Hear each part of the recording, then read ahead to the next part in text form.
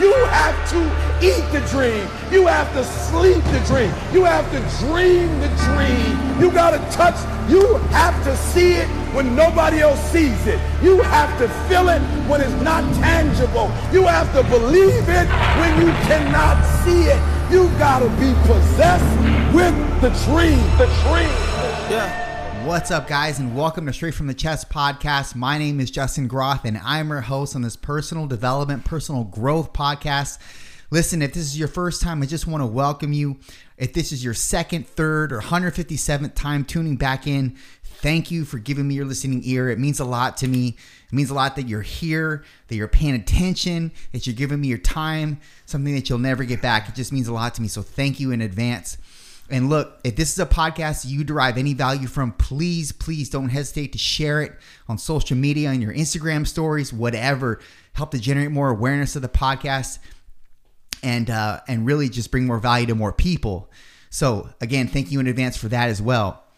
Listen, I'm joined today by a good buddy of mine, Ian Solano. He's a great dude. I just want him to tell you a little bit about him and before I go off and butcher what he's about, because he can tell you a lot better than I can. So Ian, what's up, brother? How's it going? Mate, I've been waiting for this moment for a very long time. Awesome. I've known you for as long as I've been here. So for those who don't know me, my name's Ian Solano. I'm originally from England. I moved here, actually it was 5 years ago last week. That I moved here to the day, and I met Justin pretty much within my first couple of days of being here because Jim, you know how it works out. And I think I actually met you when I was visiting the first time before I actually made it over. I trained a couple of times at Fitness 19 and you were there, and you know, we had a mutual friend. Yeah, we did. So yeah, I'm a DJ and a producer. I write uplifting, like 138 BPM trance music. You can check out all my socials. We'll go into that a bit later, but that's my thing. I love it, man. You know, at first glance, I never would have thought that you were engaged in what you're engaged in. Like I never thought that that's what your title was, producer. You know, I mean, I know you did some filming on the side, some photography. In fact, we did a little short video together. We filmed at the gym a while back, and we took some clips and everything. And you did some stuff for the gym for Fitness 19. That's right. And you got really good work, man. You got really good work. Yeah. It's taken a minute to like everything, you know. I don't feel like I'm immediately good at anything, but like we've discussed in the past, I'm very what's the word? I'm drawing a blank now because you're staring at me with headphones on. It's usually me staring at other people with my headphones on.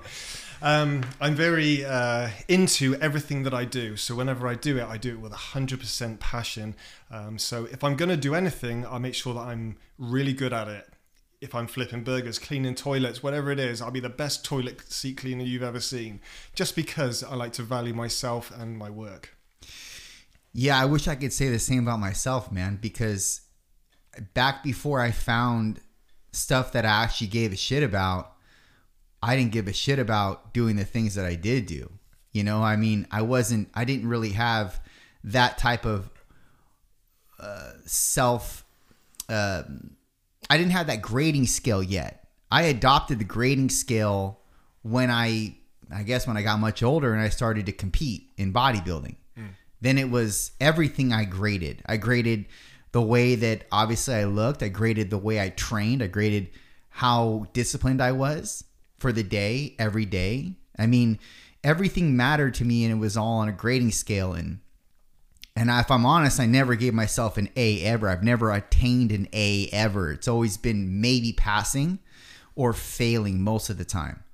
And that's, you know, people will tell you, well, it's because you're a hard critic and don't be such a hard critic. It's like, look, I don't know how else to be. And I think that if you're anything less than that, you're always going to be mediocre your entire life. Well, of course, you're going to end up being comfortable. And like the old saying, and I'm full of them, so you'll probably hear a few in this chat we're going to have, but nothing ever grew in a comfort zone. So the minute that you give yourself that A, where does it go from there? You've already set the standard and the bar as high as it possibly can go. There's a ceiling and you've reached it. So giving yourself at best a B plus or an A minus, is a good thing. Not to some people. Some people, they'd be like, that's too hard. You're too hard on yourself. And because of that, you constantly beat yourself up. And because of that, you can never really, see the full scale potential of who you actually are. And I argue with them. And I say, I think you're wrong. And I think you're wrong because it's only the people that are hard on themselves that get anywhere in life, that do anything of magnitude. And if you're the opposite, I think you're going to be a fucking Nancy your entire life and you're not going to do anything of measurable magnitude. And I use those two words often together because to me, they're synonymous. Like anything of measure is anything that's of magnitude to me. And so I only want to take part in things that I know that will attain that. And the things that I start, I don't know what they're going to be. But the things that I do start, I have a passion for, and I actually love doing them, and they require little to no effort on my end, apart from what I like the way that I give it. Clearly, there's effort involved, but I don't see it as effort. I just see it as I'm giving my attention to this because it's something that I like to do. So why would I do anything else when I don't like to do that as much as I like to do this? Well, it's not going to feel like work, is it? No, right. But at the same time, I still grade myself very, very, very ruthlessly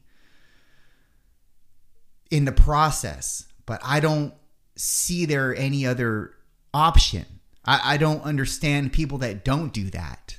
I'm not okay with being okay. I want to be the best that I can be. And I know that's cliche to say. And I understand that there's a journey encompassed around the actual growth of who you are, what you're going to become. But it doesn't mean that I don't still grade myself in the interim every single day. And even if I give myself a failing grade or a barely passing grade, I still stick in I'm still sticking in the game. I'm not gonna opt out just because I'm feeling bad about what I did that day or I didn't live up to my potential. Look, my fucking C is some people's A++. Exactly.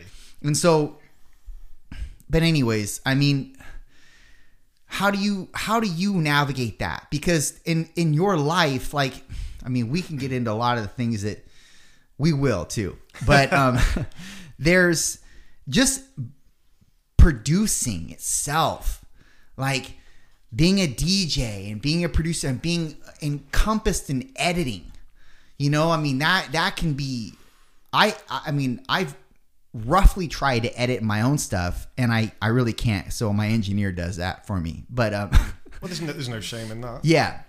You do the things you're good at, dude. And you're good at talking and somebody else is good at the editing, and that's what people need. That's why successful people don't do it all on their own. They have a team.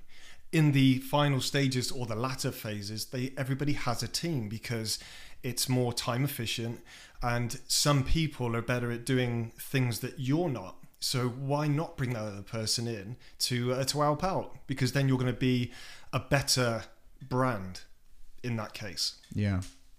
Well, how do you navigate being a better producer, being a better DJ? What are some things that keep you going with that? Because I would imagine that it's kind of like a free agent kind of situation, right? Yeah, absolutely. I mean, so how do you put yourself out there, and what are the things that really are attached to that? Like, what makes that up? Because I've always been in once I found out that you were a producer and a DJ, which I had no idea of until I did some research. And when I say research, I mean check your Instagram bio. It's like, but you never dispense with that. You know, we've had a lot of bro talks, and you've never dispensed with that. You know, I mean, I don't. Why? Okay, so I've had this conversation with a few people, and if I start going out there, yeah, hi, like I introduce myself. The only reason I introduce myself as Ian Solano, I'm a DJ and a producer, is because you asked me, and that's what my title is in this room right now, and generally. But if I just meet some Joe off the street and, you know, we're just getting to know each other, I won't go, oh, by the way, I'm on Spotify. I'm a verified artist. I've had some huge success with tracks. I used to be a touring and a professional DJ back home. I've traveled the world, you know, because it makes you look like a cock. And I don't want to come across as an arrogant arsehole.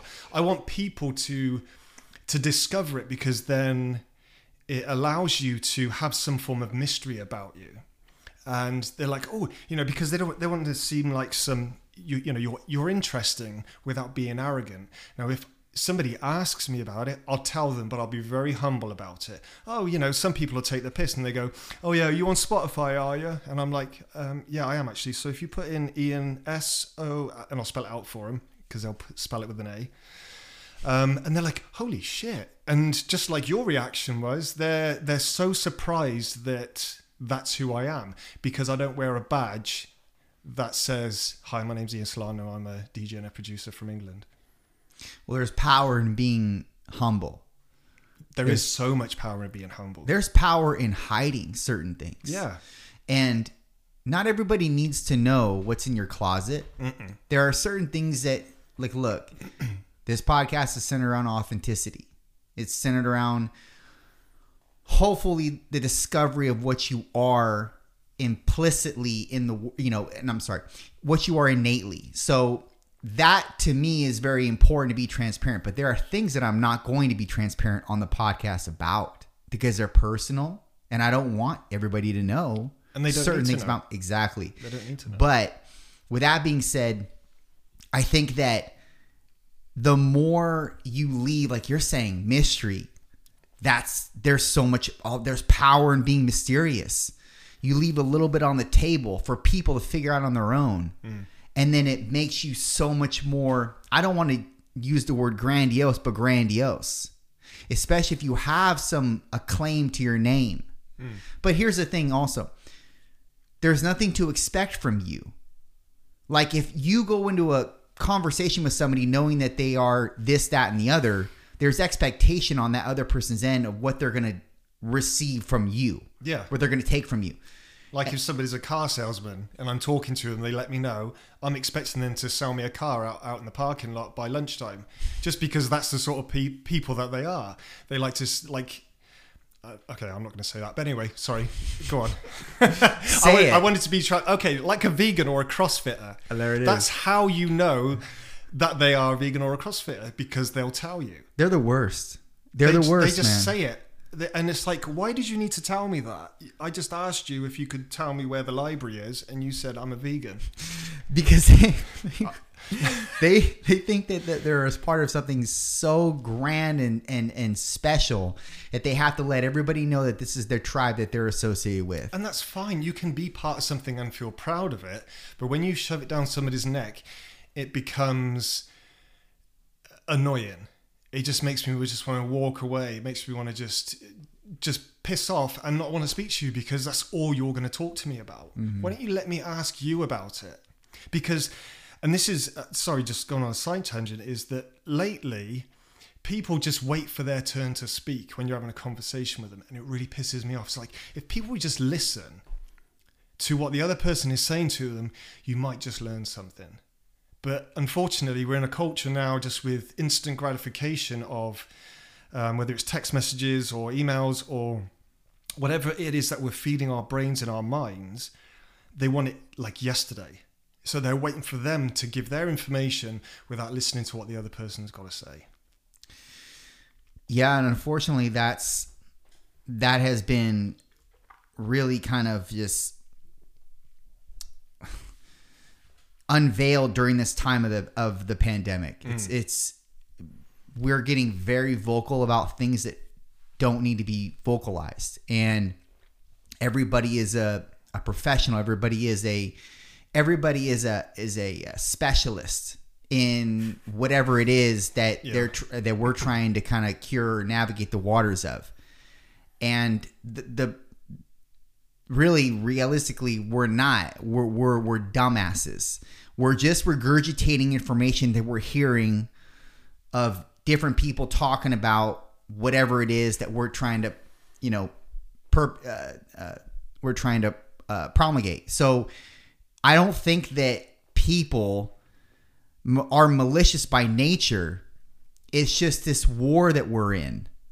It's just the left and the right war. And that is going to dictate what, if you're a left or a right, it's going to dictate how you live your life, what you believe in, how you raise your kids, and all these things that never cause any kind of really division between any of us, 5-10 years ago, are now so prevalent. And it's really saddening because it's just we're going down a rabbit hole that really we have no trail to get out of. Mm-mm. And that's just it's really disparaging to some degree, like to a major degree, and when you can get around like-minded people, it's not in an effort to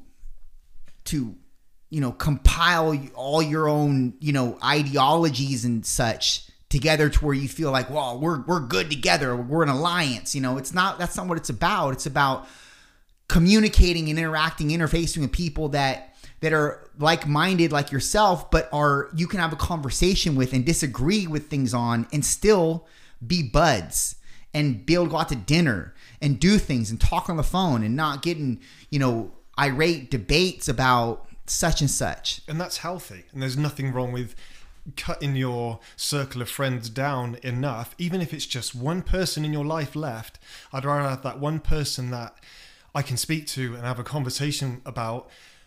And I don't have to agree with anything they say and vice versa. But as long as it's a healthy relationship, I'd rather just have that one person.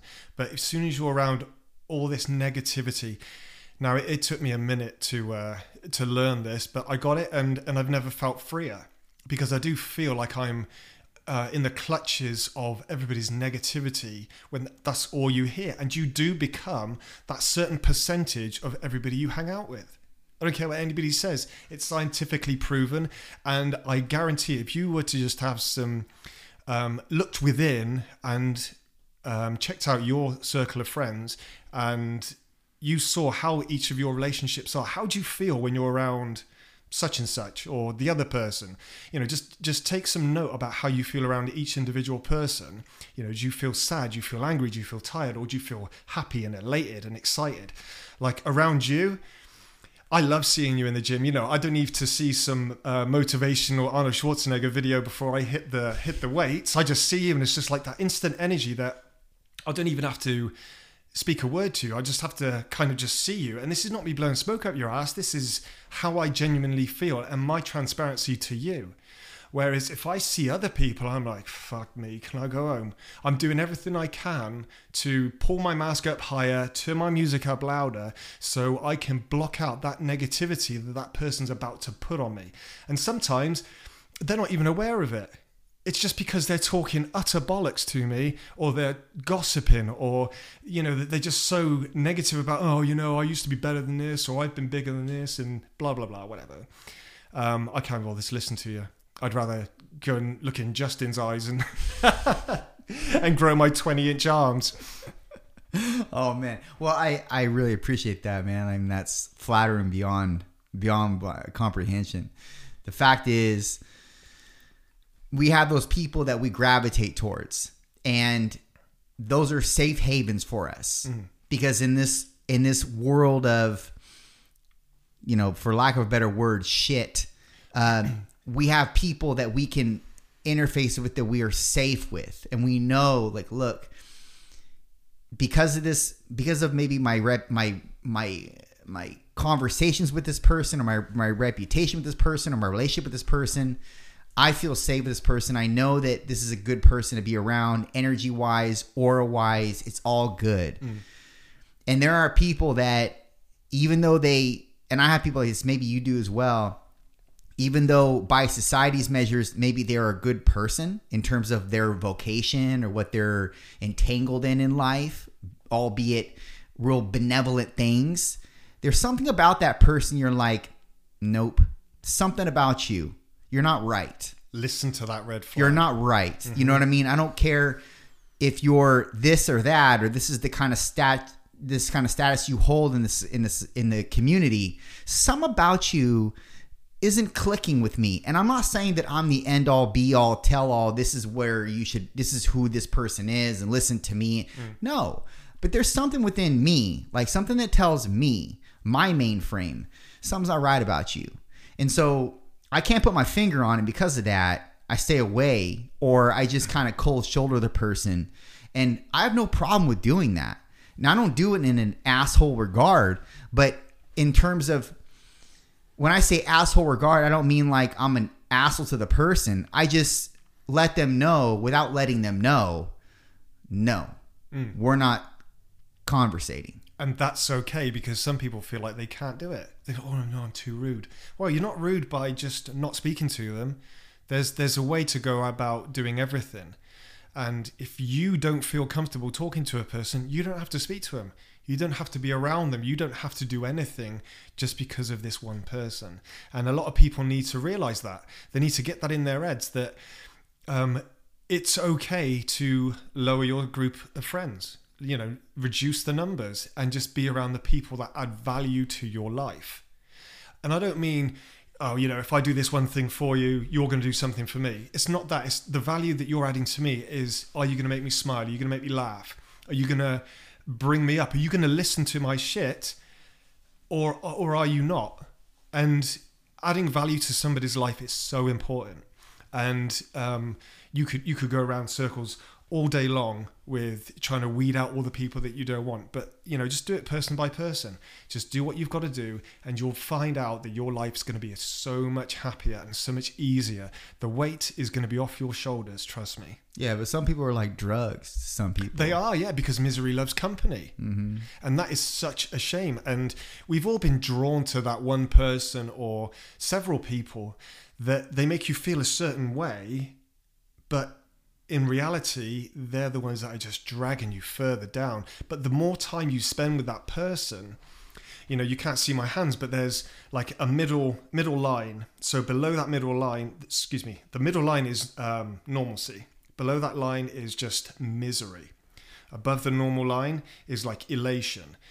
So if you spend enough time around a person that's so negative, brings you down, and you allow it, your boundaries, there aren't any. You just let that person just do whatever the hell they like. They say whatever they like and do whatever they like.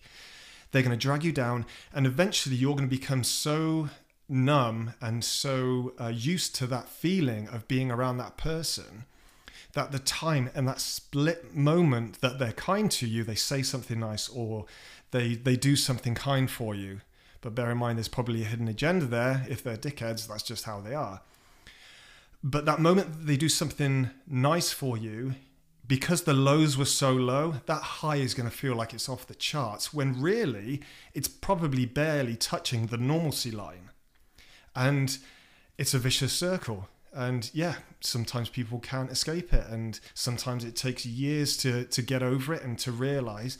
But, if that person's too close to you, somebody on the outside looking in, there's no matter what they tell you, you're going to say, yeah, I can see that, yeah, but they do this. Yeah, I know that, but no buts, it's happening, but you're not going to be able to do it by somebody else telling you. You need to learn that lesson for yourself. Well, what do you think draws those people into those specific types of people that keep them clutched? Well, initially it's going to be, they're going to do something for you, or they're going to, I don't know, in some cases, people learn your behaviors and your actions and they mimic them, and they kind of just copy, and they learn the mapping, what makes you you. They learn about your life, how you feel about things, what you hate, what you don't, what you do like and what you don't like. And they feed into that, and they tell you everything that you want to hear, and then eventually they'll just chip away at it ever so slightly. And the only way I can describe it is like the rocks and the waves, the sea, the ocean waves just crashing over the rocks. You won't see it just by looking at it, but over time it will start eroding away and away. And before you know it, a few years have passed and you're like, fuck me. How do I get out of this? How did I even get to this point? And unfortunately, that's typically how it happens, because humans are, creatures of habit, and it's not new news. This has been going on for centuries. People have done this since forever, Well, you're talking about narcissists and sociopaths here. Yeah, and people with borderline personality disorders. Right. They're all under the same kind of umbrella. Right. Yeah, they play into your, would you call it weaknesses? They play into your weaknesses? Yeah, ever so slightly, so as not to do too much damage. Mm-hmm. Most of the time, these people have trauma in their own lives as they were brought up. And it's a projection of what they had happen to them. They project it onto you. Yeah. See, most people that are normal, they don't want that type of control or power over other people. And when they see that happening, it makes them feel almost odd, to the point where they have to change something because it doesn't fit well with their physiology, their psychology. It's just, it's like similar to having integrity. If you were a car salesman, you would not, knowing that this person that you sold a car to didn't want that car and can't really afford the car, but because you nailed them in a state of, they were in a state of elation for the car, you capitalized on that and you took advantage of that, knowing that they can't afford this car based on their salary, and and they have a couple kids as well. And it's like, you go home and you lay your head down on the bed, and you have to live with the fact that, knowing that, look, I sold a car to somebody, it was a lease. They can't get out of it for 3 years. They're fucked. But some people don't give a toss. They are more than happy to live with that because they don't have empathy. That kind of personality disorder, they don't have empathy for anything or anybody. If they do show it, it's because it's a learned behavior that they saw from somebody else. Mm-hmm. And they feel like that's what you have to do in this situation. It's almost like autistic to some degree. Yeah, absolutely. Everybody's autistic in some lesser or greater degree, I feel. We've all got traits of whatever. I know that I have. Yeah. Because obviously people with autism, they have to learn to be emotional. They have to learn to feel, because they're not natural to them. Yeah. I just, for the life of me, I can't understand why people would operate in that way. And when we're talking about narcissism, sociopaths, I don't understand how people could not feel for other people and that be something that's they deem okay. But maybe it's they don't feel okay. They don't feel anything. And so they don't know any better. And they just operate in such a way. It's a defense. It's a defense mechanism so that they don't get hurt themselves. They've got this huge brick wall that they won't even let some people look over.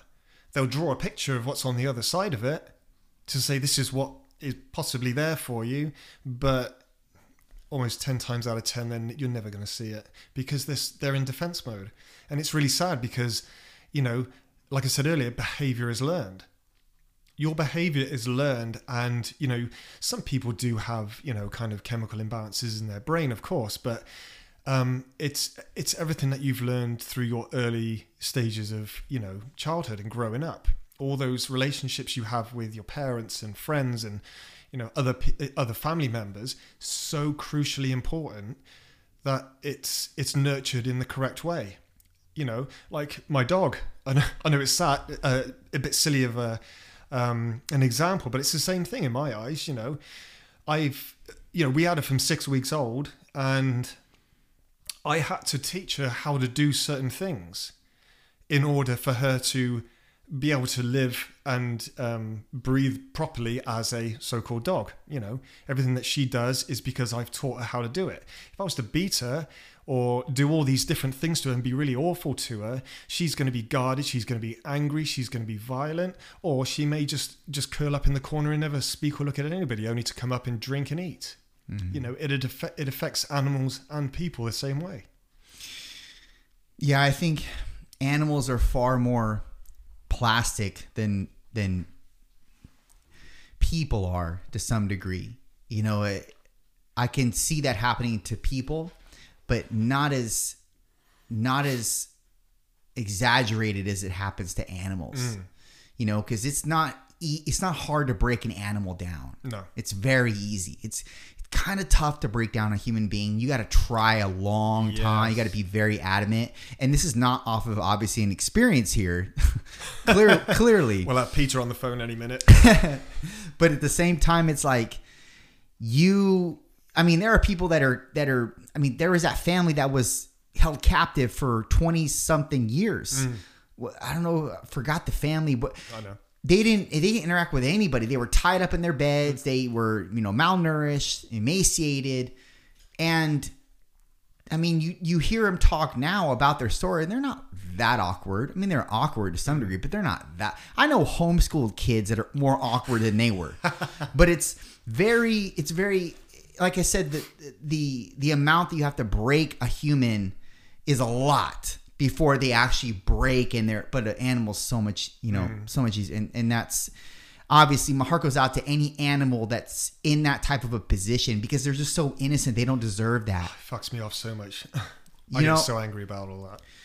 You've always seemed like especially when we had that first real intense in-depth talk at Coffee Bean, and you've always came across very, and don't take this the wrong way, hypersensitive as a male. I totally agree. But that's a really good quality, man. Really good quality. Now, as men, we're expected to be masculine. Would you agree? Yeah, totally. Obviously. There's a spectrum of masculinity that exists, though. And what I often find is the peacocks of the spectrum will likely bloviate to some degree as this is who they are, but really they're peacocking. They're not really lions.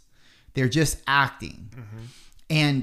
But then you have somebody who, like yourself, doesn't boast about what his accomplishments are, what he's doing, doesn't get on the thread and talk about express his highlight reel or exploit that, and also is fairly sensitive, but is willing to do the things that a man would do, like be a provider. I remember when you came, you moved here, you had to provide. You was one of your main roles is to provide. And you took on jobs. 4, I'll have you know, at one point. You took on so many things, man, to provide. And you came here with basically nothing, correct? I had nothing. And do you know what? Qualifications aren't even recognized here. Everything that I had back home, I'm a qualified motor vehicle and mechanical engineer. But because it was an American, I know the look on your face. He's like, when did you tell me this? That qualification I had through the British Army that I worked for 10 years isn't recognised. People don't want to care about it. However, when I was an exchange student when I was 16, I graduated high school and I got a diploma. That was recognised by every employer. Oh, you've got a high school diploma. Yeah. Fuck me. I'm a mechanical engineer as well. Oh, did I tell you I cut hair? And I've been a barber since I was 15. Oh, right. Okay. Yeah, but you got a high school diploma. Because they're only comfortable, going back to what we say, they're only comfortable about what they know and what's not alien to them. They never bothered to ask me, so tell me more about your engineering background. They didn't want to know because they didn't know what it was. They didn't know what an NVQ was or a BTEC qualification. And it just it baffles me, mate, because I'm like, I've got all this other stuff, but you're fixated on the achievement I had when I was 16, when I was an exchange student in Pennsylvania and I graduated high school. It's unbelievable. Because everything else would be considered a kind of an extended credential. Mm. It's not really. It's not a part of the main curriculum. It's fucking extra credit by the way right. they were putting it. Well, and that's the reason why I think people are kind of branching off and doing their own things nowadays, and they're not really putting any kind of validity towards jobs that recognized diplomas or even BAs. It's really hard. Bachelor's degree. It's really, really hard to get notice or to really have any kind of credit to your name when you just have a bachelor's. It's and then the work it takes to even get a bachelor's. I mean, it's not like there's no discipline, surrounding that. You have to actually be diligent and disciplined with your schoolwork, and so now it's money that can be made so easy with frivolous things that require zero skill.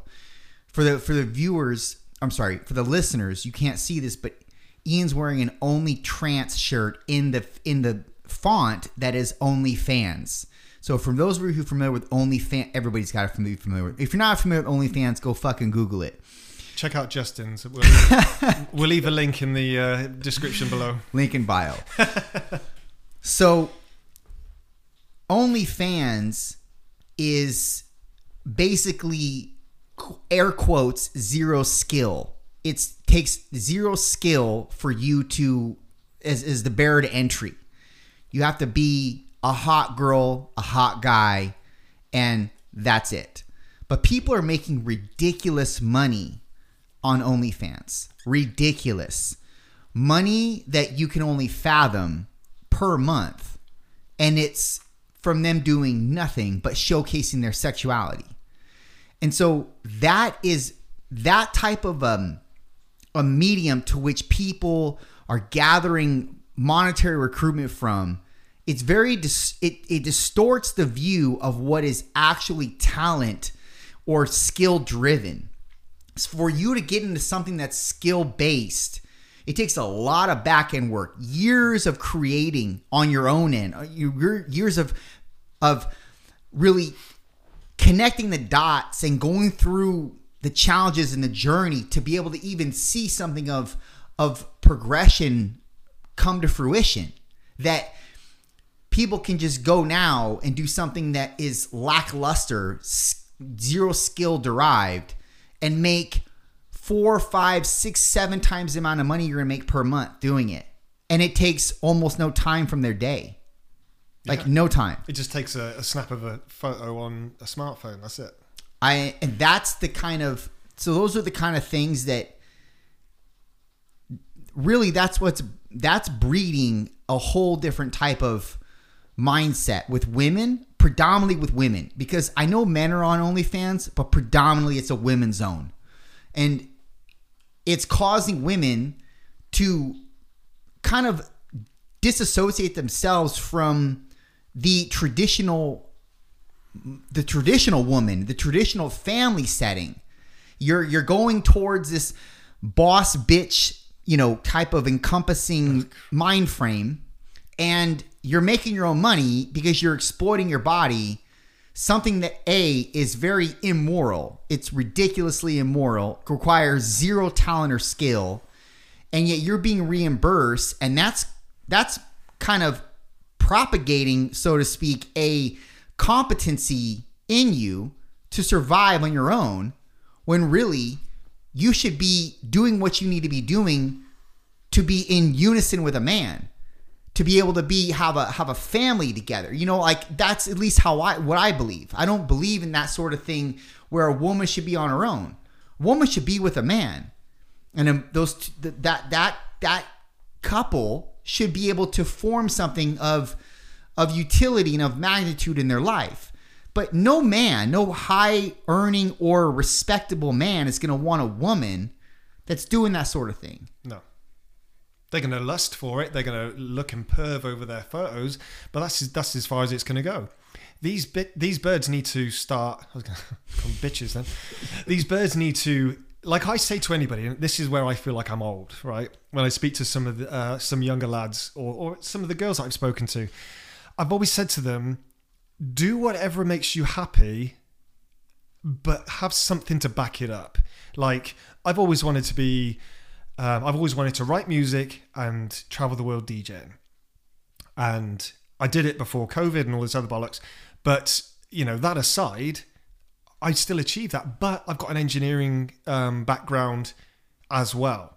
So if that falls through, like these tarts who just flash their tits online and they make ridiculously like thousands and thousands a day sometimes, just getting their bodies out, that's going to come to an end. They're not going to look like that forever. So when that does come to an end, what are you going to do after that? But also, they've also dug their own grave, because if they do want to go to real employment, they're going to find out about it, because whatever you post online, you can delete as many times as you like. It's still going to be there. Someone somewhere will find it. And employers do that. Employers look on social media, they Google your name, they'll Google any other name that you've probably had before, they'll ask about you, just so they know who they're employing. And they don't think about it because, like we said earlier, instant gratification. That's all they care about. They want the money and they want it yesterday or even now. And they think that they're Insta famous and they don't have to do anything else for the rest of their life. But a lot of these people aren't smart enough, and if they don't want to do anything else with it, they don't invest it.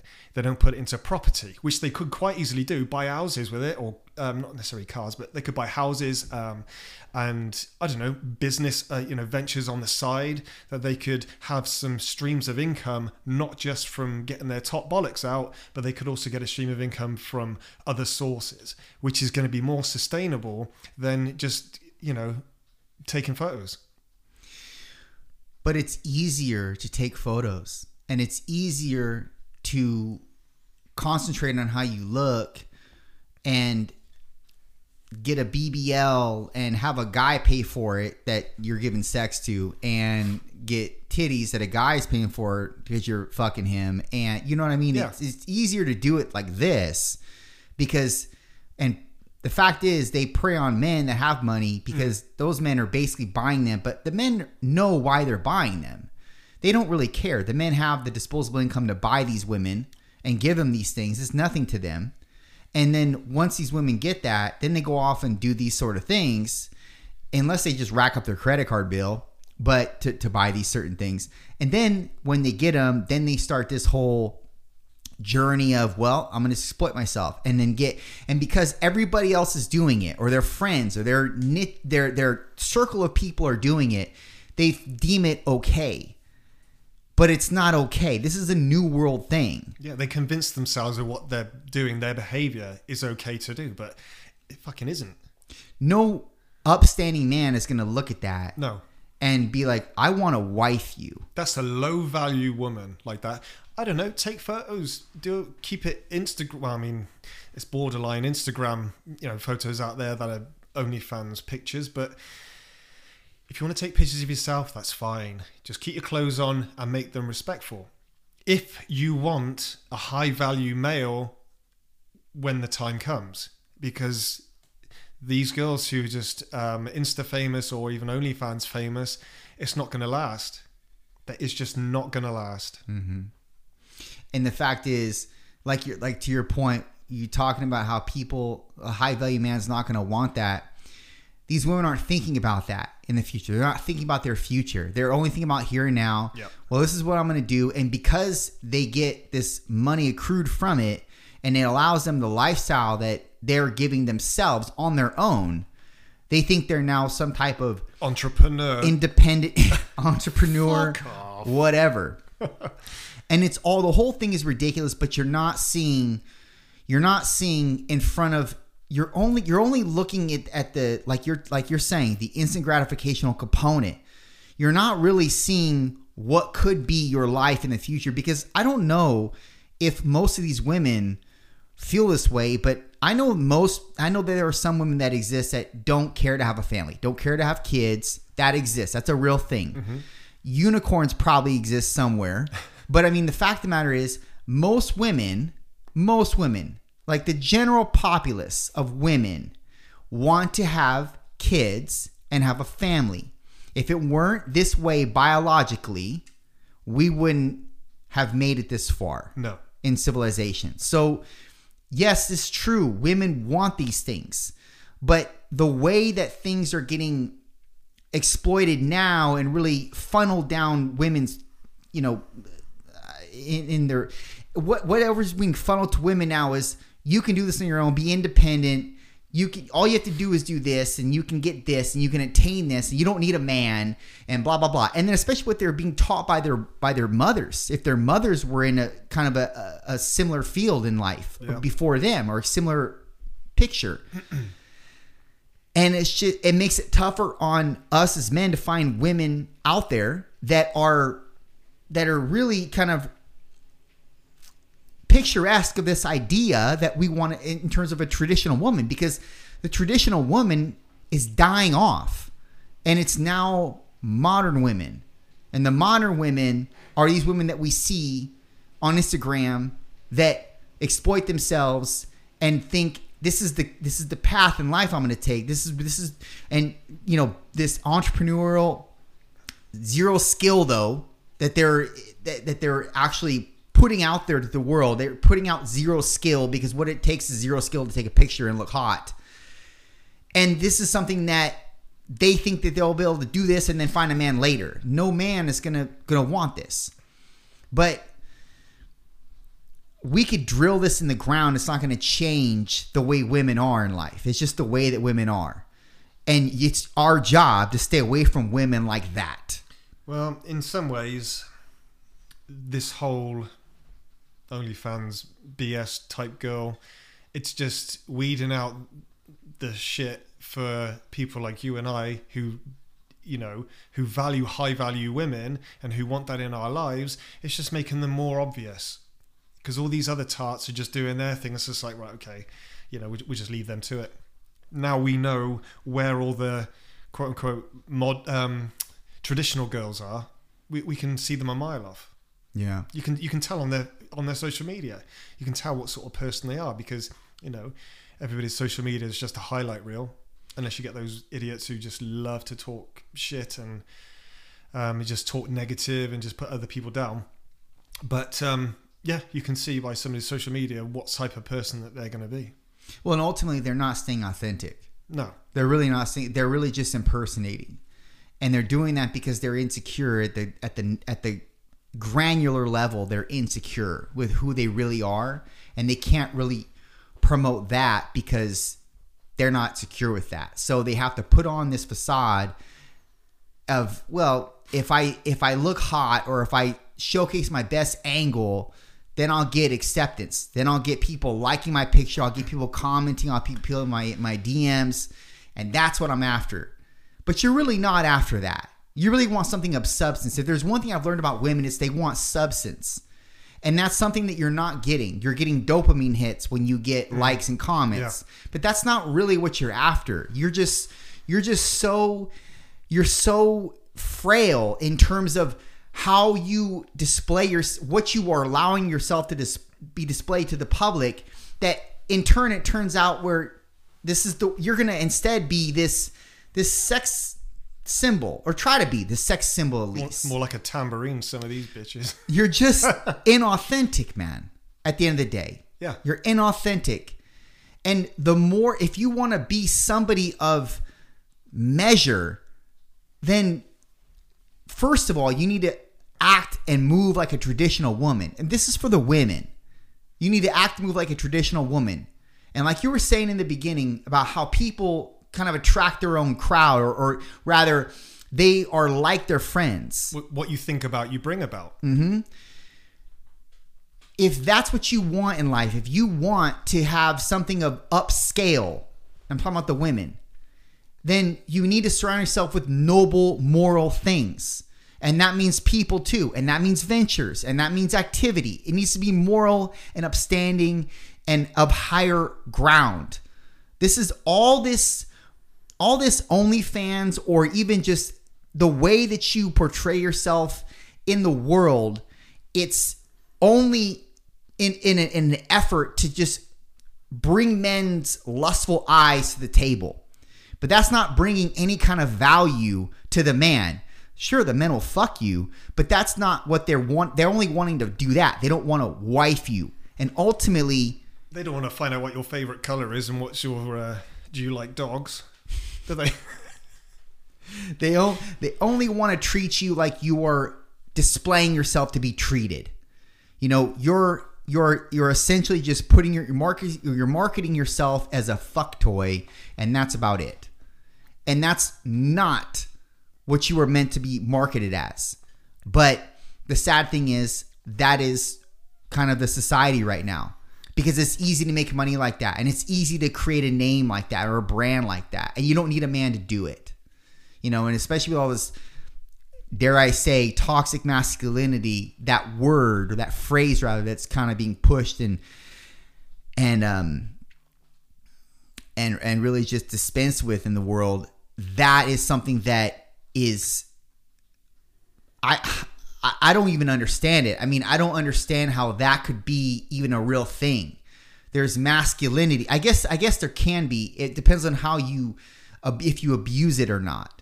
But masculinity is something that you should look for in a man. Well, believe it or not, I've been told by only a few people that I'm not a man's man. Why? Because I don't wear bootcut jeans and Timberland boots and a fucking flannel shirt. And some people have said, oh, you're metrosexual. Oh, fuck. Why am I metrosexual? Because I wear skinny jeans? But a lot of people here in the States, they struggle with my choice of clothes, right? I love skinny jeans. If you can see my lunch, I don't care. I want to wear them. But people get really put out by it. And I think the only saving grace why I can somewhat get away with it is because I'm British and because of my voice. And having that, oh, you're not a man's man bullshit, it's just, they say it just to piss you off, just to hurt your ego. Or, like we said earlier, it's because it messes with the unfamiliarity of what they do and do not know. If it's foreign to them, if it's alien to them, it frightens them. So the first line of defense is attack, and they'll attack you, whether it's passive aggressive or whether it's a fucking slap in the face. Yeah, but the reason why they attack is because they deem you as relevant. If they didn't deem you as any kind of relevant person, then they wouldn't bother with you. No, that's true. So that is by default, that is a compliment. Yeah. So I take everything with a grain of salt with some people. You know, some people I've taken their words to heart, and some of them still ring in my ears now. But for the most part, when people... Okay, so being British in America and being in a service industry or where you're meeting a lot of people a lot of the time, I've noticed that people either really like me or they really don't. There's very few people that are just don't even acknowledge the fact that I'm not American.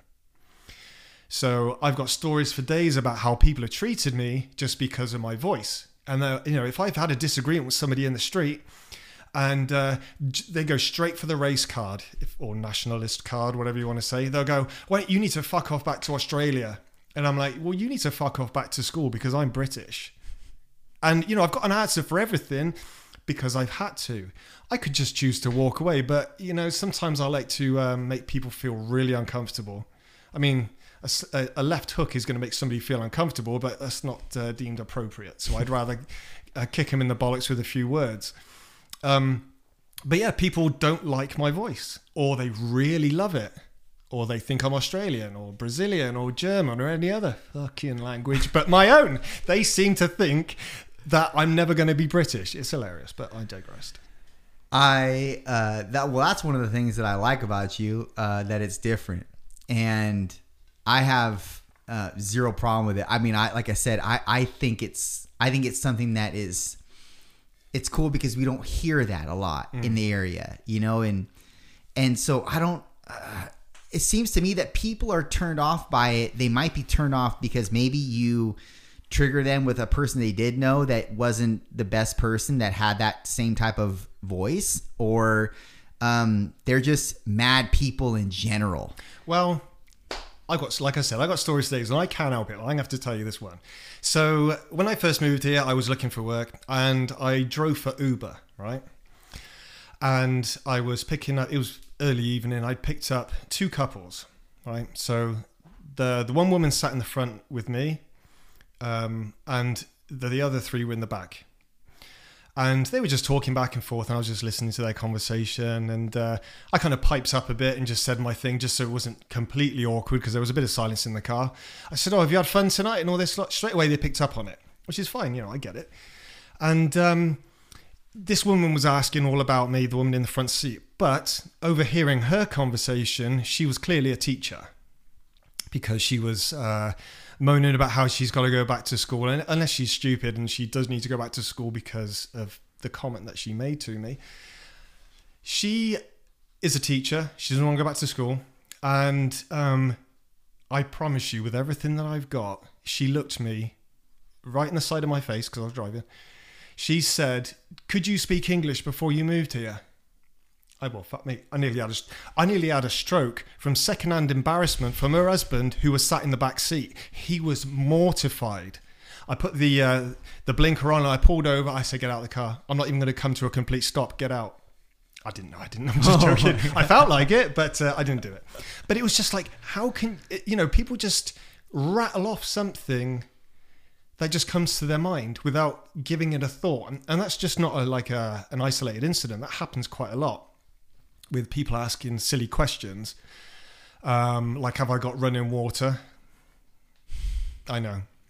Believe it or not, that was one. And that was a long time ago. But I've got, like I said, stories for days. People say daft things. And one of my mates said to me a long time ago that people act weird in the presence of greatness. Right? And that's not me saying that I'm king of the world and I'm great and I'm all these other things. I'm a nice bloke. Get to know me a bit. You'll find that out. But I'm not claiming on top of the hill. But if I've lost my train of thought now. I'm too busy looking at this Rocky's arm in the air. I was going to go for some Rocky analogy then. I've totally lost my train of thought. Save me. Okay, I'll save you. Let's shift gears a little bit. Because one of the things that drew me to you was your authenticity and the ability that you had to be vulnerable with somebody that you kind of barely knew. You knew, but you didn't know to the degree, that maybe another person would dispense with in that authentic way. And there's something that happens in, at least on my end, how when somebody is vulnerable and I know that they're dispensing with things that are of great importance to them, not only that, but they are doing so in a very humbling and transparent way, I want to reciprocate that. That's something, I find it very, very fulfilling and fascinating that somebody would, especially a man, would lay the cards out on the table, so to speak, in that way to somebody that he doesn't know very thoroughly, but because of the energy that's emitted and that he gathers from myself, let's just use it as an example, he feels safe. That's exactly what I was going to say. Going back to what we talked about being safe, feeling safe with certain people, and how important that is, especially nowadays. So what was it? What is it about people that allows you to be that way, to allow that side of Ian to come out? Because that's always been fascinating to me since day one, when we had that very challenging. Yeah, very but very, very explosive conversation, and it was to some degree it was mending with what you were going through. Jesus Christ. So I'm going to try and talk about this without falling apart and having a quivering lip. I wish I had my mask on in here, but the microphone's going to pick up everything. I'm sure my jaw will probably slap the microphone if I get too close. I trusted you. Straight off the bat, I trusted you because you never showed me anything less. Your integrity is everything. And just, you never let me down with anything, whether it was, and I'll never forget this, I asked you a question about, because for those of you who don't know, Justin's got the biggest wheels you'll ever see on a man. His legs are amazing. And, to call him Quadzilla would probably be an understatement. So anyway, I was trying to develop part of my leg, the teardrop of my quads. And I'll never forget, he gave me a tip on how to isolate that muscle. And I remember so many different things, but he was so genuine with it. He took time out of his workout, which we all know is precious to us, because that 45 minutes to an hour is all we've got for many people. Not many people are there just to shoot shit all afternoon or all evening. So I just valued the fact that he took, I don't know, a good 10, 15 minutes out of his workout that he probably cooled down from and, lost momentum with his own, just to pass on some advice to what he could give me to help develop what I wanted to develop, whether it was a muscle or whether it was part of my personality. He was there for me. Okay. I'm struggling now because I can feel where this is going. We might have to hit the pause button, but no pause. I was fucking waiting for that. He goes, "You bastard, get in there. Be vulnerable, you bastard. We talked about this." He was just very genuine. I'm not going to be able to look at him. I'm going to talk to the side of the mic. I'm going to stare at Rocky's arm. Yeah, I trusted him with everything that I had because he didn't let me down. He was very authentic. I'd like to say that I'm a good judge of character. Just because I ended up in a certain situation, people would argue, well, you're not that much of a good judge of character because look what happened. And I'm like, well, it's one thing of being a good judge of character and choosing to ignore the signs that I knew were blatantly there. So he was probably the only person that I could ever go to because I didn't know anybody else.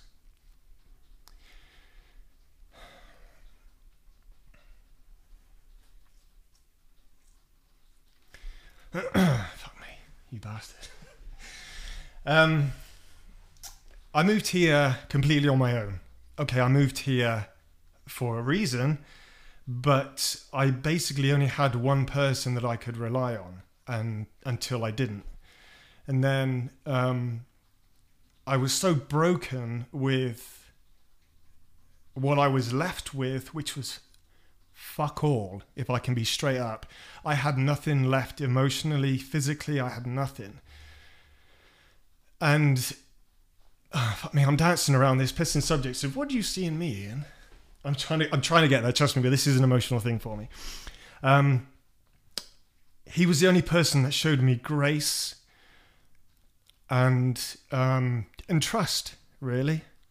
I can't begin to put it any other way, and you're gonna have to save me a bit because I feel like I'm spiraling into a tailspin. I'll interject here and there, but I'm trying to do what I do is make fun of it to make it a joke, so it's not so serious. So this is in part why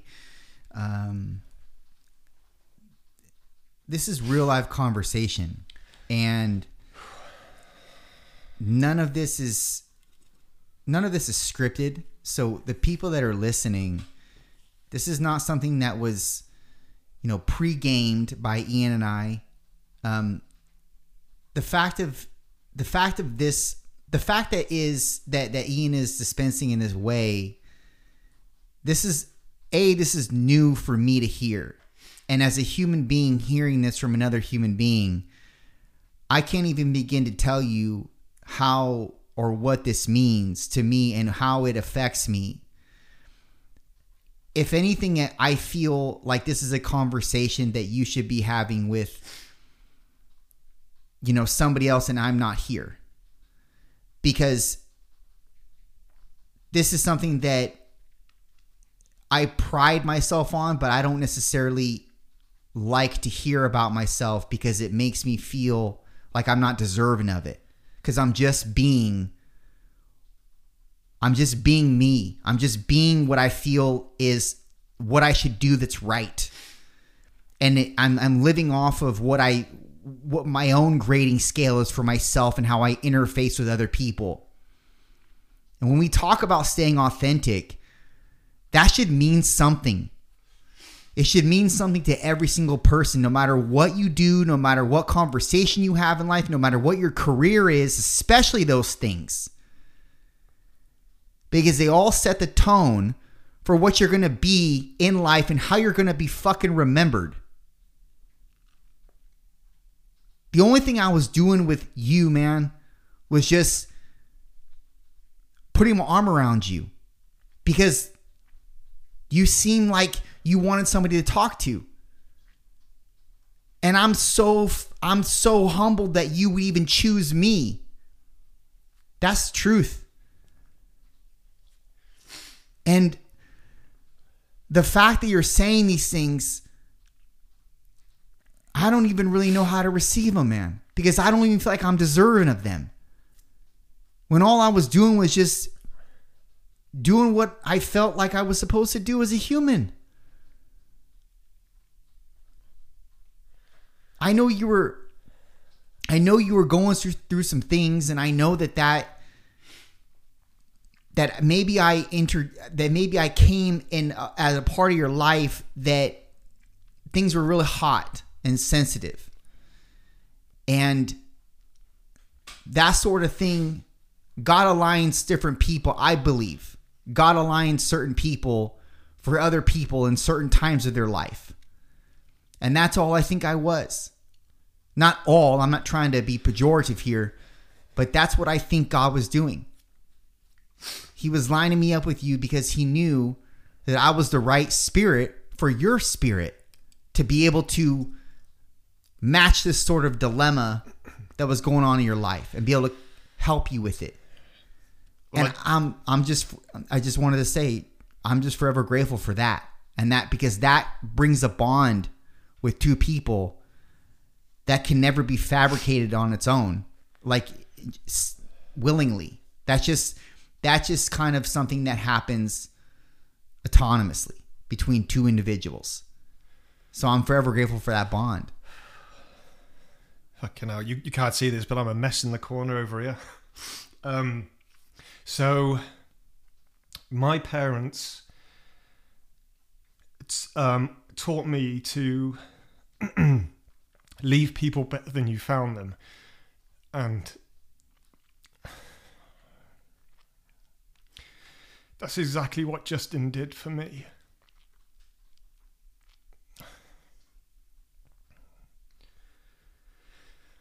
I was a fucking wreck when he met me. And he left me so much more than, what he initially found me as. And that's why, I care about him so much and why he's such a mate to me. And, we could go months without speaking or seeing each other. And it's like, a second hasn't passed when we do see each other. There's no other way to describe how he and I...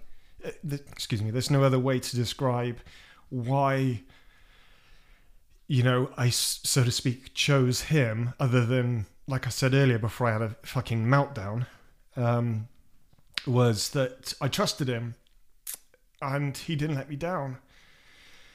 And he left me better than he found me.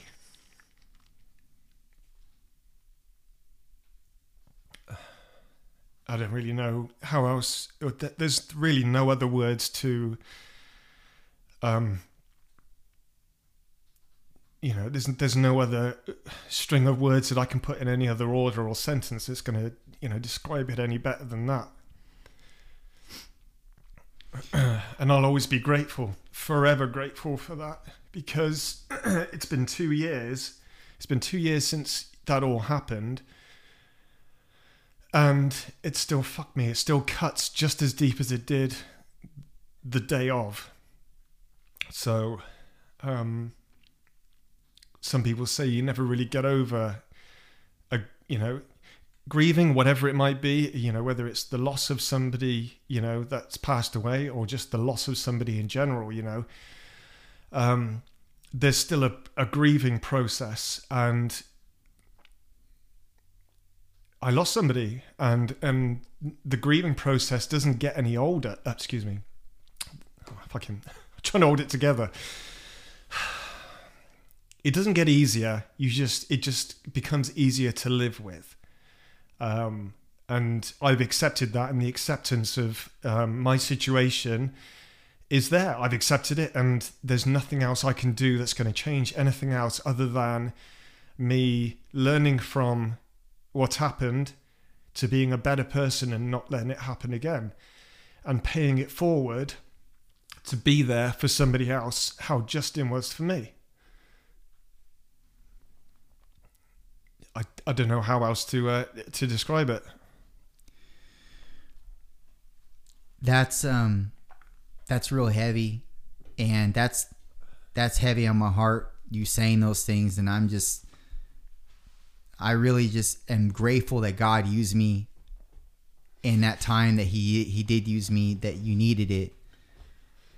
And if I were being anybody other than myself, I wouldn't have been able to be that person for you. And that, the fact that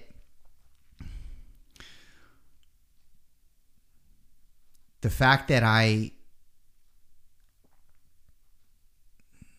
don't know how to put this, but I talked about it the other day, and basically what I was trying to convey was, if you're anybody but yourself, you're really going to shortchange who you are. And that goes into this particular conversation that Ian and I had a couple years back. If I wasn't in an authentic space with who I am, then I couldn't have been what Ian needed, which speaks to everybody that's listening. If you're not in an authentic space with who you are and what you're displaying to the world, then you may lose out on opportunities to be somebody's safe haven. You may lose out on opportunities to be somebody's cushion when they need it, which is what this world is about. It's about people. It's not about just your own progression or your own materialization of whatever you're after. Sure, those things are important, but the way you leave them is like Ian was saying, the way you leave people and the lasting impact you have or don't have on people. And those things are tantamount to your success in life, to your legacy, to how your kin is going to remember you.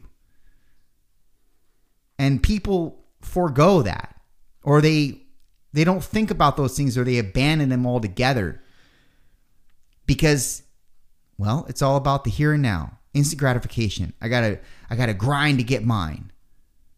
And you don't think about others on the sidelines.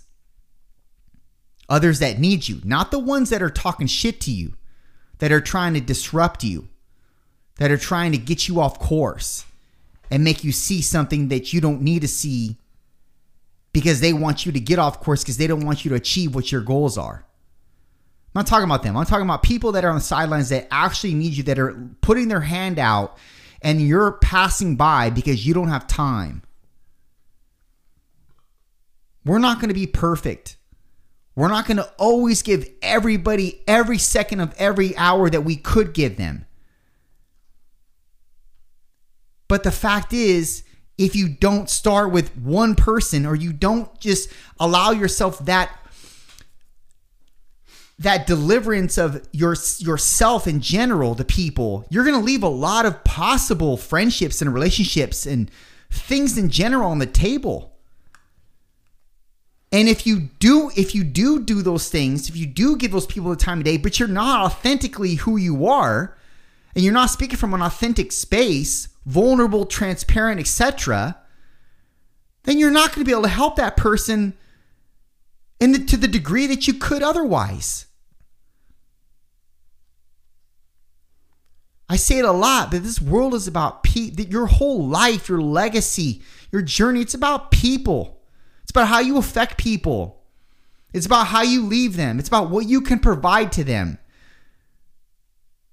It's in part the reason why I became a trainer. Because I love personal relationships. Well, being a trainer is a personal job. There's a personal element to it. I love that. Far over, I love being a trainer. Like, I could give a shit about training to some degree. I train for myself. I weight train, but that's because I love to weight train. I love to be around people and teach people the things that I feel like I might have a shred of goodness at. But it's about people. Don't get it confused. This is my ministry. What's your ministry? How are you helping people? How are you serving people in a way that makes them better than if they didn't interact with you? How? Because it's not all about you. And I still can't believe that I'm hearing what you're telling me, man. Because this sort of thing isn't really told to people at all. If they ever hear it one time in their lifetime, they're lucky. Well, it goes back to that whole alpha male bollocks and, the masculinity. People feel like, as a society, men aren't allowed to fucking cry like this metrosexual opposite you. And they're not allowed to show emotion, and they're certainly not allowed to go through what I went through. But I do, and I am. And people will forget what you said, but they'll remember how you made them feel. And that's exactly what I remember. I remember how you made me feel the first time I met you, which built the trust, to the, that time we spoke about when we met at the coffee house. I'll never forget how driven I felt after I left. Yeah, I was in a fucking mess. I was probably in a flood of tears worse than I am now, but I can't help how much it hurts. But I felt like I had hope.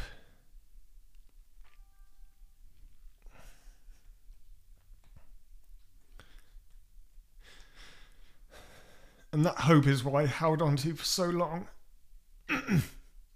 And in that moment 2 years ago, I'm like, fuck me, if I could transform myself to the day sat here right in front of you now, I would have given anything for it. And I never would have thought that I feel the way I do today, which is worlds apart from how I felt that day that I saw you, the fucking broken metrosexual man with skinny jeans on. Sorry, I've got to throw humor out, otherwise I'll have another breakdown. But yes, leave people better than you found them, and you'll, even if it's just the somebody at the grocery store that's doing your fucking passing your food through, and you'll pay, and just ask them how their day is, because I guarantee you nobody's genuinely asked how their day is and really wanted to know how it is, because people are just so automatic. Like, it's an American thing to say, hi, how are you? It's just something that you say. It's just a phrase. Nobody really answers you, yeah, I'm good, thanks, and means it. Because imagine if you said to me, actually, no, I've had a hell of a day. Or, yeah, you'll never guess what. And then you go into the conversation as to why you're having a good day. Because it's just something that, society here does. Hi, how are you? Yeah, good, thanks. It's just an automatic thing. It's almost just like some coding between us and just some wordage. That's it. But try it. Just ask somebody how they are. Ask them how their day is. And then see how it makes you feel when you look in their eyes when they respond genuinely. Not just yeah, I'm fine, thanks. See how they are. See how you feel. Because I bet you it'll feel fucking amazing. Just try it. That's your homework. Yeah, and that's just called being interactive as a human being. And that's something that we get so caught up in our everyday lives, and I'm guilty of it too, man, that we don't put a precedence on that sort of thing, on those potential conversations to be had. And it's something that we all need to work at, because it plagues all of us, because we all have lives, we all have responsibilities, we all have duties that require our attention. And so we can easily get caught up in those things and forego the bodies around us, and more so the emotional state of the people around us. I'm not saying you got to be that way, and I don't think Ian is saying this either, that you have to be that way to every single person. You drive yourself mad if you were like to everybody. How are you? Can you really tell me about your day? Can you, obviously it's not going to happen, but just do it here and there. Exactly. And I think what you're trying to say is just be authentic in the moment. Like, obviously be authentic all the time, but be especially authentic in that moment with that person. Maybe give them a piece of vulnerability out of your own treasure chest, so to speak. That might make them feel more accustomed to what they're going through at the time, or a little bit more stable, knowing that another human being has gone through that, or is currently going through that. It matters. I hate saying, because it's such a cliche statement, but people matter. I think people matter more so in your journey than your own quest or desire to accrue certain things in your life. The people that are immersed in that, they matter more to your cultivation and to ultimately what you're going to create in the future. Saying that you create something. But yeah, that's good homework, man. Oh, fuck me, that escalated quickly. But God, I promised myself I wouldn't cry. But listen, that's what I think people need to hear more of on any podcast. No script, regular conversation between two human beings. And wherever it goes, it goes. That's what this podcast is really about. Like you said, that we didn't, when I first arrived at the studio, we basically kept our conversation to a minimum. I fussed on your dog, and that was probably about it, because we wanted to leave everything that we had to say for this part right here. And it makes great listening, if I do say so myself, not just from what I'm saying, because it's not, but all the other podcasts, because I followed this podcast since I can remember. And it's always great to hear, like you had a guest a couple of podcasts ago, Chris. Can't pronounce his last name. Sure. That's the one. That's what I said. Yeah. Great dude. Yeah.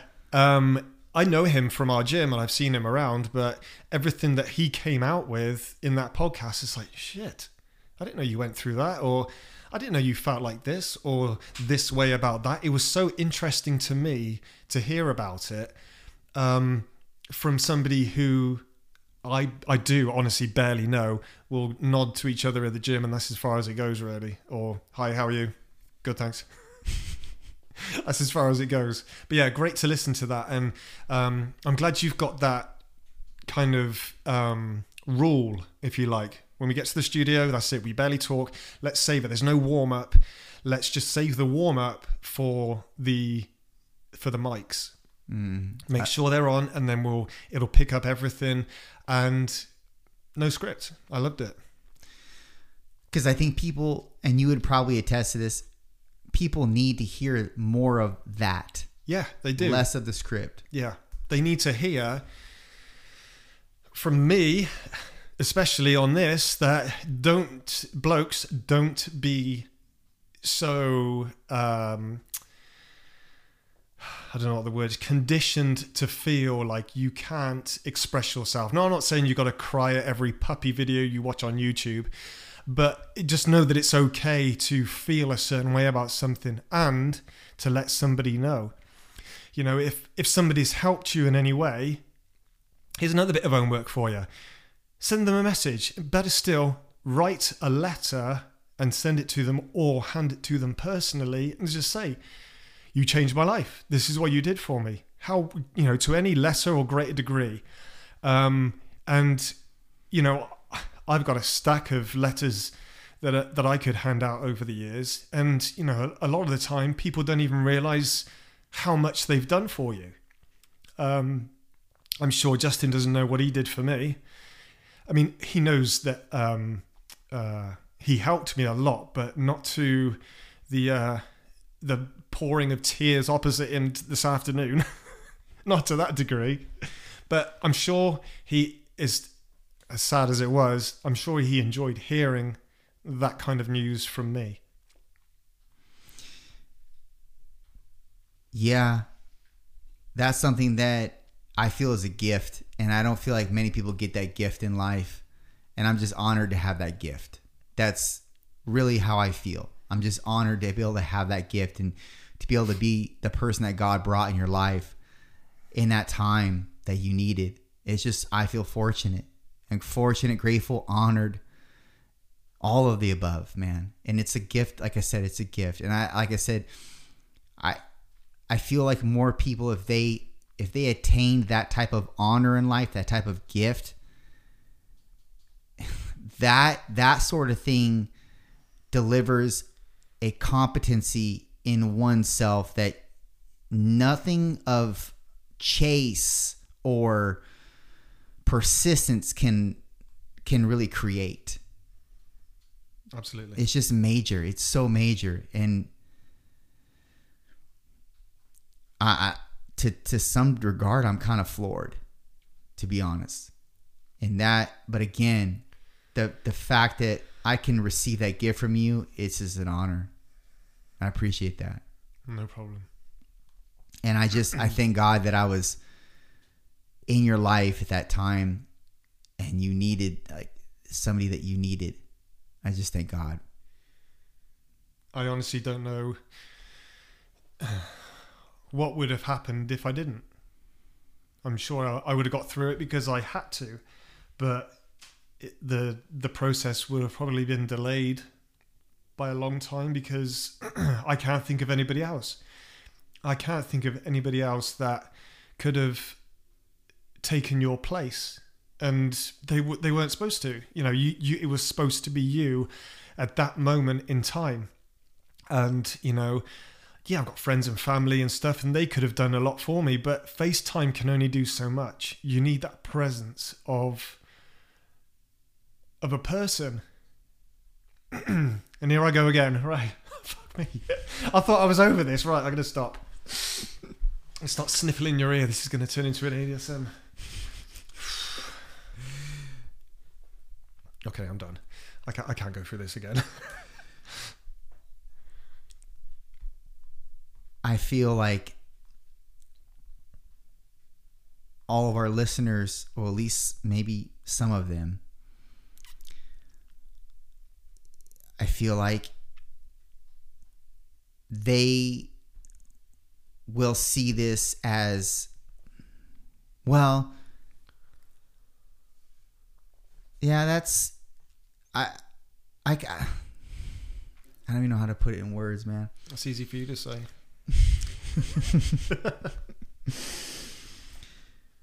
You know, I feel like going back a little bit with the authentic element, there's just so much power in being authentic. And that's why I pedal it so fucking hard. Even though it's hard for us to be vulnerable and authentic. And I'm not saying that that's you be vulnerable all the time. And remember, there are safe people that you can feel vulnerable with, you could dispense vulnerability to, and it's fine. Or it feels like it's okay. Pick and choose. Yes.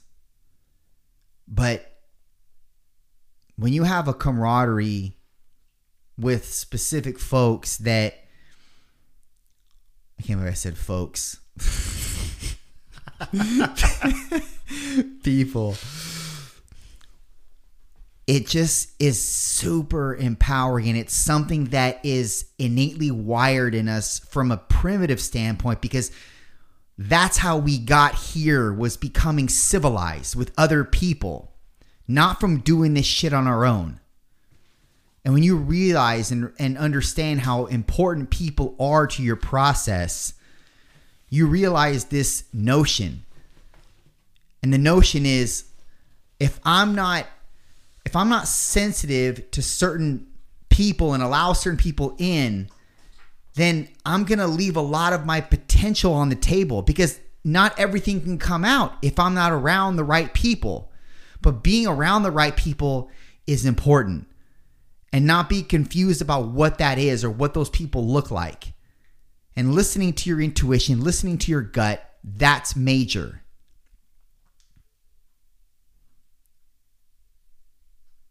If you allow anybody and everybody in your life to take residence, you're gonna have a lot of disparaging times, and possibly relationships that are created out of toxicity, and people that take from you and just bleed from you.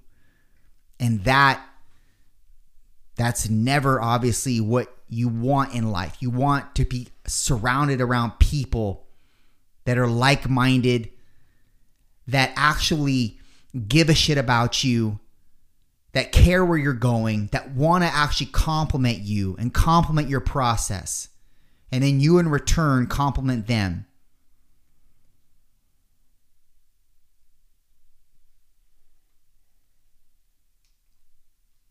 And you're forever grateful for relationships like that, because those are the relationships that actually matter.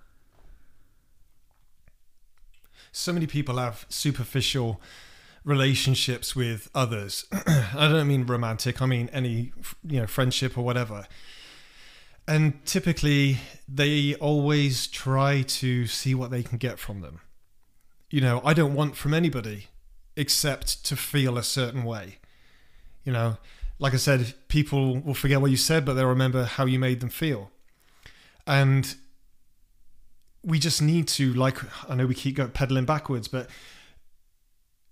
narrow your circle of friends to the people who add value to your life. And do away with the energy vampires that are just sucking the life out of you. They're no good for you. They might look pretty. They might do something for you, but what's the risk versus reward? You've got to ask yourself, what do you get from it? It doesn't matter what they want.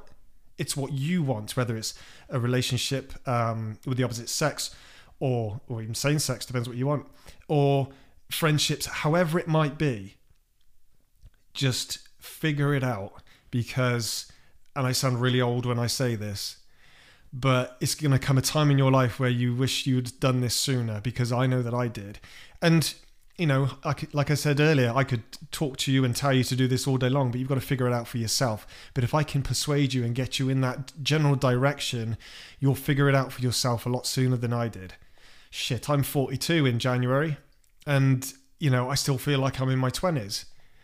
But I'm just really pleased that I learned these lessons. So fucking pleased. Because now I can go the rest of my life without having to deal with it and wonder, how do I get out of this situation that I've put myself in? Whatever that situation might be. Lovely ending. It's a lovely ending, man. It's a happy ending. Let's end it there. Ian, man, it's been a pleasure to have you. It's been an honor to be able to receive these things that you've said. And I just want you to know that, man. I'm sure I'll talk more about it off recording, but thank you, bro. Thank you for everything, man. And thank you for being here. And thank you for dispensing with that and really just allowing other people to hear that side of you, because I know it's helping at least one person. I hope it does. And even if it helped just the one, which I believe it'll help far more than that, that is a great podcast. That is a great time spent. Thank you, bro. Thank you for having me. I've been, without trying to get too emotional, because I'm doing my best not to. I think I need to fucking lie down in a dark room after all this. But I had therapy for the situation I was in. It kind of helped. I'm lying. It really helped. And without the therapy that I had professionally, along with the therapy that I had from you indirectly, that you might not realize you gave me, I struggled to look forward to anything. I'm in one of the most beautiful parts of not only California, but the whole fucking world. And I just struggle for the fucking life of me to look forward to anything. I just couldn't. I felt indifferent. And I'm not going to wank on about this too long, but feeling sad or feeling really happy is better than feeling nothing. And I felt nothing for such a long time. And here we go. Knowing that, I'm going to say it real quick. Knowing that I was coming on the podcast is the first time I've looked forward to doing anything in 2 years. Okay, I've had enough now. You better finish me off. No, keep going. That's it. That's what I got to say. I'm tired of. I got a fucking headache. I need to lie down. I need to pet your dog, and I need to go home and see mine. Well, listen, man. I understand what that means, and I understand what you're saying, and I think a lot of people, a lot of our listeners are. That's hitting home with a lot of them, because sometimes life can feel like you're on autopilot. And there's nothing to look forward to. And you're waking up because you know you have to wake up and go to your job and make money to survive and just stay in your apartment, stay buying food and stay putting gas in your car. But I want people to understand that you're not going overlooked. You're not going unnoticed. The God of you, the God of the world, look. For those of you who are not spiritual, fine. But I'm spiritual. And this is my fucking podcast. So that's what I say. My God, your God, is still refining you. And he has a way of calibrating you that you're unaware of. And it hurts. And it's really just not only painful, but you don't understand what's going on, and you feel like there's no reason to keep doing anything of merit. Why do I even wake up? Why am I doing this? Why? You can present the question why to everything in life. But the overarching theme here is there's something that you're working onto. If you're trying to be your best self, that is a mission in and of itself for you and I and Ian every single day of our lives. And there may be right now nothing that you're looking forward to. Nothing. You feel like tomorrow I know what's happening. The next day I know what's happening. And none of it seems enticing or exciting at all. And it's like fucking Groundhog Day every day. But sooner or later, that's going to change. Your life is going to go through a trajectory shift. But you need to become refined right now. You need to develop your best self right now. And these elements that we've put in place with regards to staying authentic, interfacing authentically with people, these things are components that are going to tether together and create a better you, more refined, established you. It will happen, because if you're still waking up, God's not through with you. You've heard that. Now just realize that, understand it, and take it through every single day. You don't understand what's happening. You're not the navigator here, even though you think you are. You're just waking up and going into work, literally and figuratively. But those clock-ins matter. Every day you clock in matters. And the way you treat your fellow employees or your fellow subordinates matter.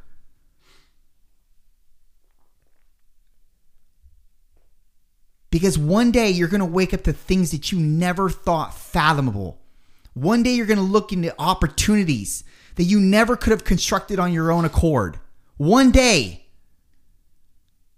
Those things are going to happen. You keep working towards them. You keep believing for more. You keep actively pursuing a specific aim that's challenging and that derives meaning. You'll wake up to more than you could ever assume was even possible. But you have to keep running the race. Fucking keep running the race. Keep waking up on autopilot every day. Trust me, it's not done in vain. It's never done in vain.